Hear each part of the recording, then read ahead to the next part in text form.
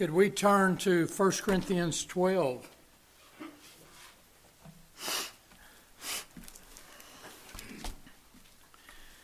First Corinthians 12, you, and I'm talking to you, and your church. How's that relationship going? 1 Corinthians 12, beginning with verse 12. For just as the body is one and has many members, and all the members of the body, though many, are one body, so it is with Christ. For by one Spirit we were all baptized into one body, Jews or Greeks, slaves or free, and were all made to drink of one Spirit. For the body does not consist of one member, but many. If the foot should say, because I'm not a hand, I don't belong to the body, that would not make it any less a part of the body. If the ear should say, because I'm not an eye, I do not belong to the body, that would not make it any less a part of the body. If the whole body were an eye, where would be the sense of hearing? If the whole body were an ear, where would be the sense of smell? But as it is, in other words, the reality is,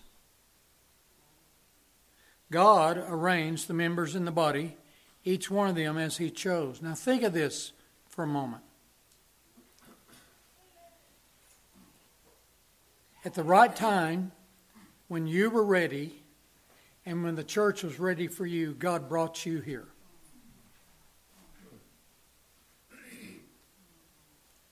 That's profoundly wonderful. I wouldn't have gotten back to Denton after my wandering if God had not done it. But as it is, God arranged the members in the body, each one of them as He chose. If all were a single member, where would the body be? As it is, there are many parts, yet one body.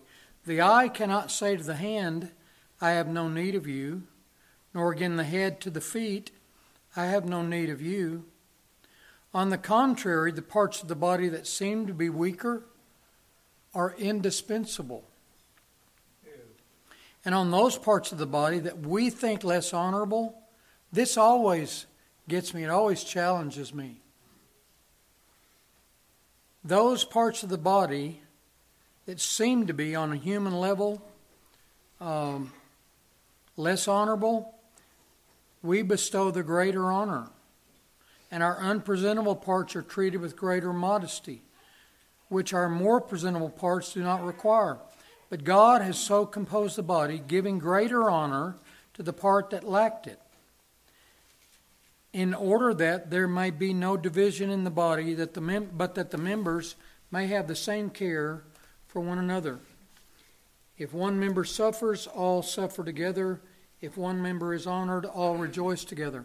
Now you are the body of Christ, and individually members of it.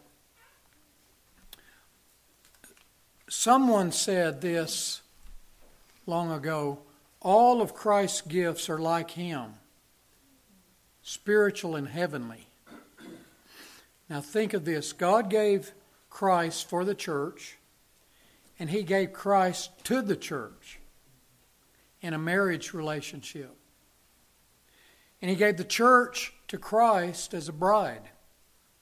So the Lord's He's given every church His Word, His Spirit, spiritual gifts, and one other important gift. Anybody want to guess what that is? You. He gave you to your church. And He counted that a wonderful, personal, glorious, loving thing. You as a part of your church. Now, Bible designations for the church, I was meditating on this not long ago. In the Old Testament, there's these phrases. God says, my people. a number of times, my people. And that word congregation, in the Old Testament under Moses, the congregation of the Lord. In Ephesians 5, the marriage and bridal language of the bride and bridegroom. Hosea, Song of Solomon, same thing. Ephesians, we're the temple, he's the foundation. In Romans, we're the body, he's the head. So we being many are one body in Christ, Romans 12. So why did the biblical writers use these terms? And why did Paul use this picture body? He takes a commonly used word and uses it to picture the church. Christ is the head and we're the body. Now, Paul doesn't have in mind of the physical head connected to this physical body. He's thinking in terms of authority, headship, ownership, and all that implies. Christ, Ephesians 1, he said, is head over all things to the church. So, you, as a believer, are a gift to your church by Christ. And these elements involved in 1 Corinthians 12, and you also see it in Romans 12 and even Ephesians 4 in a measure. These elements involved that Paul addresses the nature and functioning of the church. Today my goal is I want you to leave here and to be more committed to your church, to see more of what R.B. Kuiper called the glorious body of Christ. She is glorious. And you are a part of that glory. You need to leave here, whether you've been here since this church began in a living room, or if you're a college student and you know, I'm here for a little while. Leave today seeing how important your church is and your vital connection with your church. Let's think about Paul, some of the things he says here, principles here in 1 Corinthians 12. Number one, here's a principle. Individuals make up the whole. This church wouldn't be what it is without you. Individuals make up the whole. Number two, spiritual gifts in each member by the Holy Spirit, sovereignly given. Number three, as we walk in love, those gifts work through each one of us for the benefit of all. And number four, then the church is edified and healthy. Nothing worse than an unhealthy church. Nothing more wonderful than a healthy church. Members and their spiritual gifts. Body parts with their designed function working for the health of the body. When Paul helps the Roman church and the Corinthians to think about their church life, he wants them to see themselves as an individual component. Each is there for the whole and not just for themselves. And in doing that, he shows how important and valuable and necessary each individual member is. Do you feel that way in your church? I don't mean an arrogance. I don't mean self-centeredness. I mean, do you feel Christ has put me here as a member and my being here is valuable and I want my life to bless the church? Do you see yourself as important for your church? That's important. He wants us to hear and see how Christ sees every member. Well, how does Paul do that? By emphasizing specific truths, specific responsibilities for each one, your importance and your place within the church. So, looking in 1 Corinthians 12, let's go back there to this passage and just let these tent pegs stick in the wall in our minds and hang our hearts on them and see them. What does Paul say to each of us about our being a part of the church. Look down in verses 19 through 22 of chapter 12. Verse 19. If all were a single member, where would the body be? As it is, there are many parts, yet one body. The eye cannot say to the hand, I don't need you, etc. You see it. So what he's driving home here, among other things, is you are necessary for the church. Your life, your gifts, your presence, your faithfulness. You are necessary, maybe not as an elder or a deacon, but as a member. You're necessary. The church will lack without you if you've been placed here. You as a part are not optional. The body will not be what it needs to be without you growing and contributing and loving and serving and praying and being faithful in attendance. I can think of Christians right now in a church or in churches. They're not in leadership. They maybe don't do anything outwardly, but they are there faithfully. They're at the prayer meetings. They serve. They love the brethren. Their presence is real, and their presence and their walk is an example. And that is impactful to the life of that church. Though they never stand in the pulpit or they never do anything.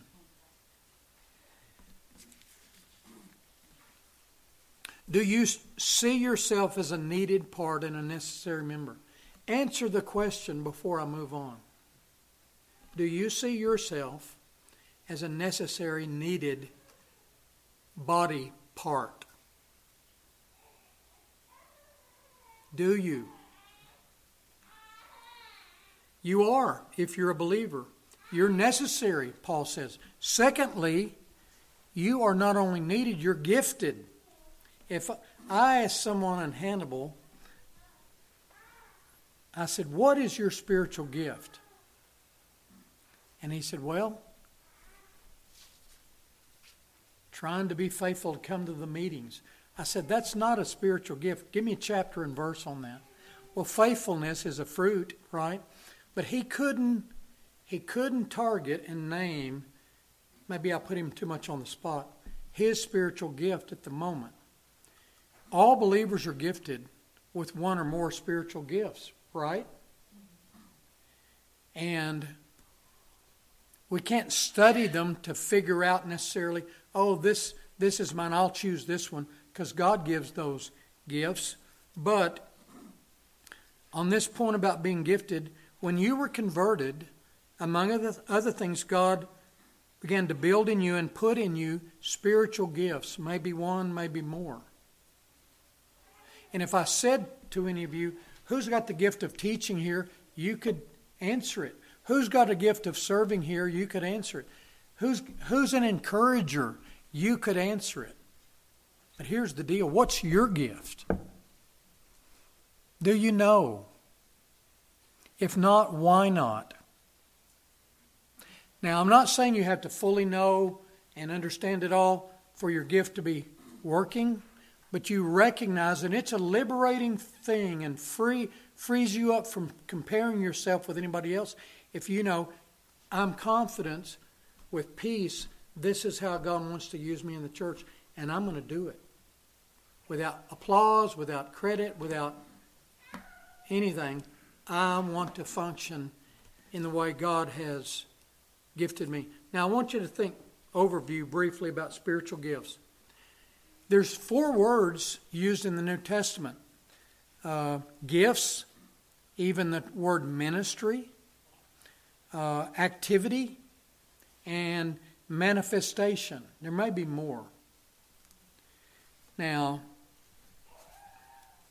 if you're a Christian, you are a charismatic.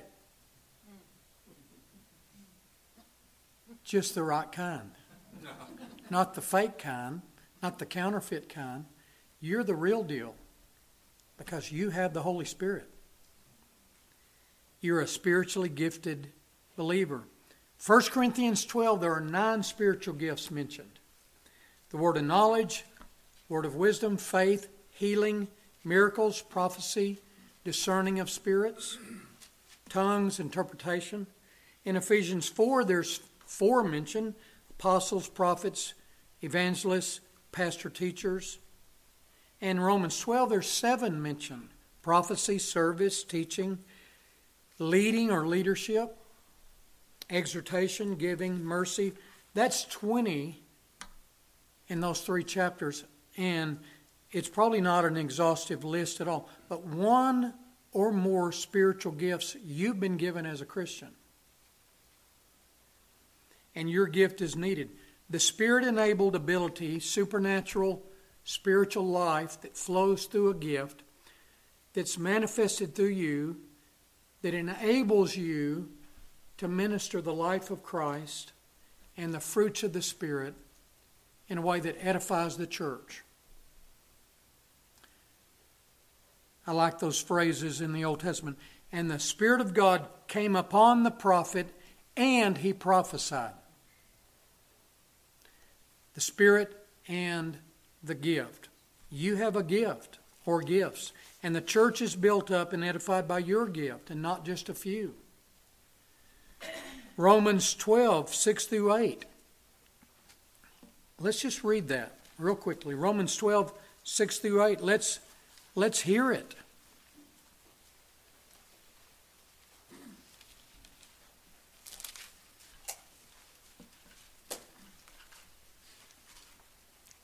Having gifts then that differ according to the grace given to us, let us use them. That's the emphasis. Let us use them. If prophecy, in proportion to our faith. If service, in our serving. The one who teaches, in his teaching. The one who exhorts, in his exhortation. The one who gives, in generosity. The one who leads, with zeal. The one who does acts of mercy, with cheerfulness. Use them. Use them, Paul says. Having then gifts differing according to the grace or gifts given unto us, let us use them. Are you and your church, how's that going with your use of your gifts? Are you lazy about it? Do you settle in and you say, the pastors and the deacons, they have real tangible experience. I hadn't been given anything to do, so I don't know what to do. So I can just go be passive and receive and be there, and that's enough. Well, no. You're to use your gifts. You should pray about this. And you should ask the Lord, equip me, show me, empower me, and make my life a blessing how you want to. And He will, increasingly. As a Spirit, and this is important, as a Spirit-gifted member of the body, the primary gift you have been given is what? The Holy Spirit. The Spirit, the promise of the Father was given to you in your conversion. You were given the gift of the Spirit. And so His fruits are to be real through your life. Love, joy, peace, patience, kindness, gentleness, goodness, and faithfulness. These fruits in your life, because the Holy Spirit dwells in you, are to affect others. And that is ministry. And that's body life. And if you just walk in the Spirit and you bear the fruits of the Spirit relationally, and most of those are relational, aren't they? Yeah. You will minister to those around you. Yeah.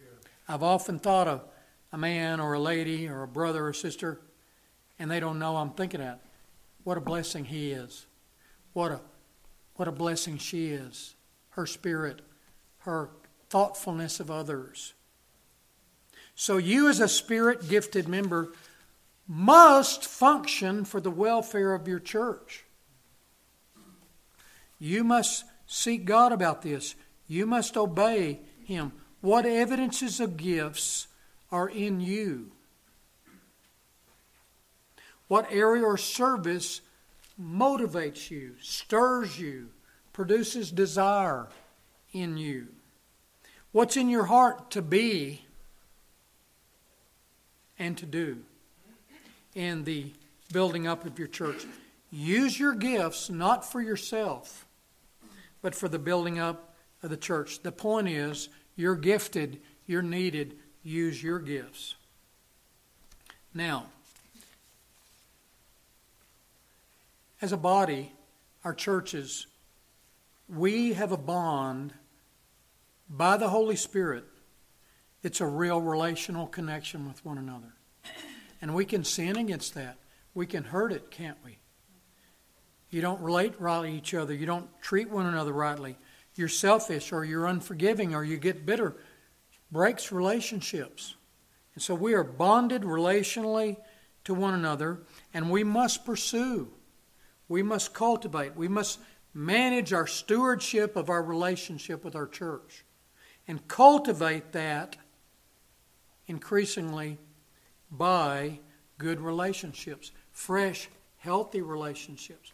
I can say here this morning, by God's grace, all of my elders, my fellow elders, our deacons, every family in our church, every person in our church, there's no relational problem. We love each other. There's freshness. I can see them and I can hug them, and there's joy in the relationship. That's what we must have for a healthy church life and for you and your church relationship to function well. Why must a Christian be a real and devoted part of his church? Well, the biggest reason is that is God's will in Scripture, and it's a big point of obedience. If you're a student and you leave Kirksville 2 years from now, a year from now, 4 years from now, wherever you go, determine where you'll live, not only by what job you get, if there's a church there. It'd be bad if you were growing, excited about the gospel, and you move somewhere and take a great job, there's no biblical church there, you'd start withering. You'd start being spiritually needy. I remember a brother who got a job teaching, and it came down to 3 places. And he chose the town that had the best church in it.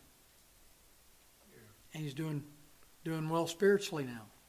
So, why must a Christian be a real and devoted part of his church? That is the will of God for every Christian. Secondly, your church is your source of spiritual health and growth. Mike, how much would you have grown in these years without your church? We know, don't we? Me too. How much have you grown by being a part of your church?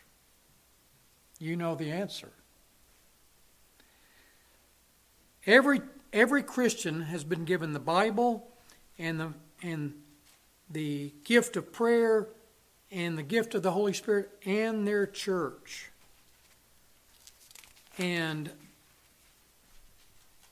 Christ has given you as a part of your church to be a real part of it. We're not our own. We're not our own. We've been bought with a price. Therefore, we've been given to the church. Think about your life. We shouldn't even view our life individually and our families in the kingdom as our own. God saved us to give us to the church. Remember when Paul says, in Philippians, I don't know, I long to go be with Christ, and I'm torn, I'm kind of between a rock and a hard place, whether to go be with Christ or to remain here. But he said, but I'm convinced I'm going to stay here. Why? For your sake, for the sake of the church. Not to make money, not to be famous, not to accomplish my individual personal goals. I struggle thinking about dying and leaving my 6 children and my 10 grandchildren in this world. I struggle. It depresses me some days. But you know what? God doesn't want to leave me here permanently just for the sake of my children and grandchildren. He's going to leave me here for the kingdom until He's done with me. And you'll hear Mac died, went to be with the Lord. We're here for the kingdom's sake. That's why you're here. And so our life is not just for our family. It's here for His church. So my encouragement to you is, as you look at your life and you are honest with, how's my relationship with the church? Make sure your heart is freshly joined and committed to your church. Giving yourself. Be engaged with the church in all its life, because you have what your church needs and they have what you need. A Christian should make it his goal to be the most committed, faithful, loving, giving member of the body. Don't be inconsistent with your church life. Don't be out on the fringe. I've seen so many stay on the fringe and they don't do well. They're afraid, they're timid, they're shy. They don't like groups. And they'll come and be in the meeting and then they'll leave. If God's put you here, don't stay on the fringe. Have the courage to talk to some people. Get to know people. They won't bite. You're in a loving, welcome atmosphere. Now, I want to say something to the old timers.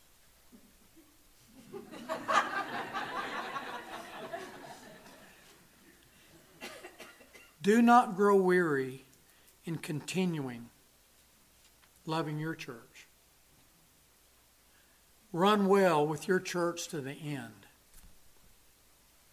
I remember in junior high school, I used to run one of the relay races. It was like the mile relay. And I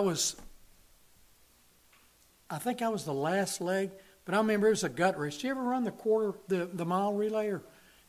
It's just a gut race. I mean, your sides ache. Anyway, I remember what helped me finish was when I'd come around and I'd see the finish line. I'd see the tape. And I'd say, it's just that far. I can make it.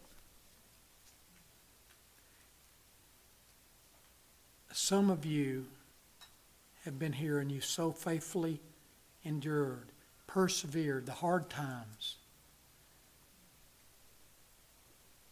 And you got to run well to the end. Like Moses, let your spiritual vision stay clear and your spiritual strength continue. Psalm 92, I love what it says to the old. The righteous are to flourish and grow, planted in the house of the Lord, still bearing fruit in old age, full of sap and green. Your church will need you till you die. And to those of you who've been here 2 to 10 years or whatever, right? Don't grow complacent in your church life. The honeymoon and newness of being in a more biblical church is wonderful, and then that kind of starts fading, right? It fades, and you become used to being here. Unconsciously, you can begin to take it for granted. The first month you were here, man, that sermon was fantastic. I can't believe it. This is so wonderful. I've never had such good preaching. I'm so thankful. Now, how was the sermon? It was good.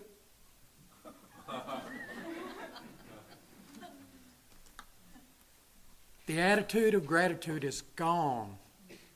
And you didn't even realize it. You're used to it. Don't grow complacent. Take your church life to a new level, shift into higher gear, and love it. How can we engage our brethren more than ever to be a blessing if you're in these years? Well, here's a novel idea. What if you said to your wife or your husband, hey, we've never done this. We could do this. Let's plan regularly to have every family in the church or every single person over, feed them, love them, and pray for them before they leave. What if it takes one time a month, a couple times a month, till you get done with everyone? Have any of you ever thought of doing that? You could do that. Every one of you can do that. You single people, invite a couple out for coffee and ask them to buy because you don't have any money. They'll do it. Be with them. Be with them.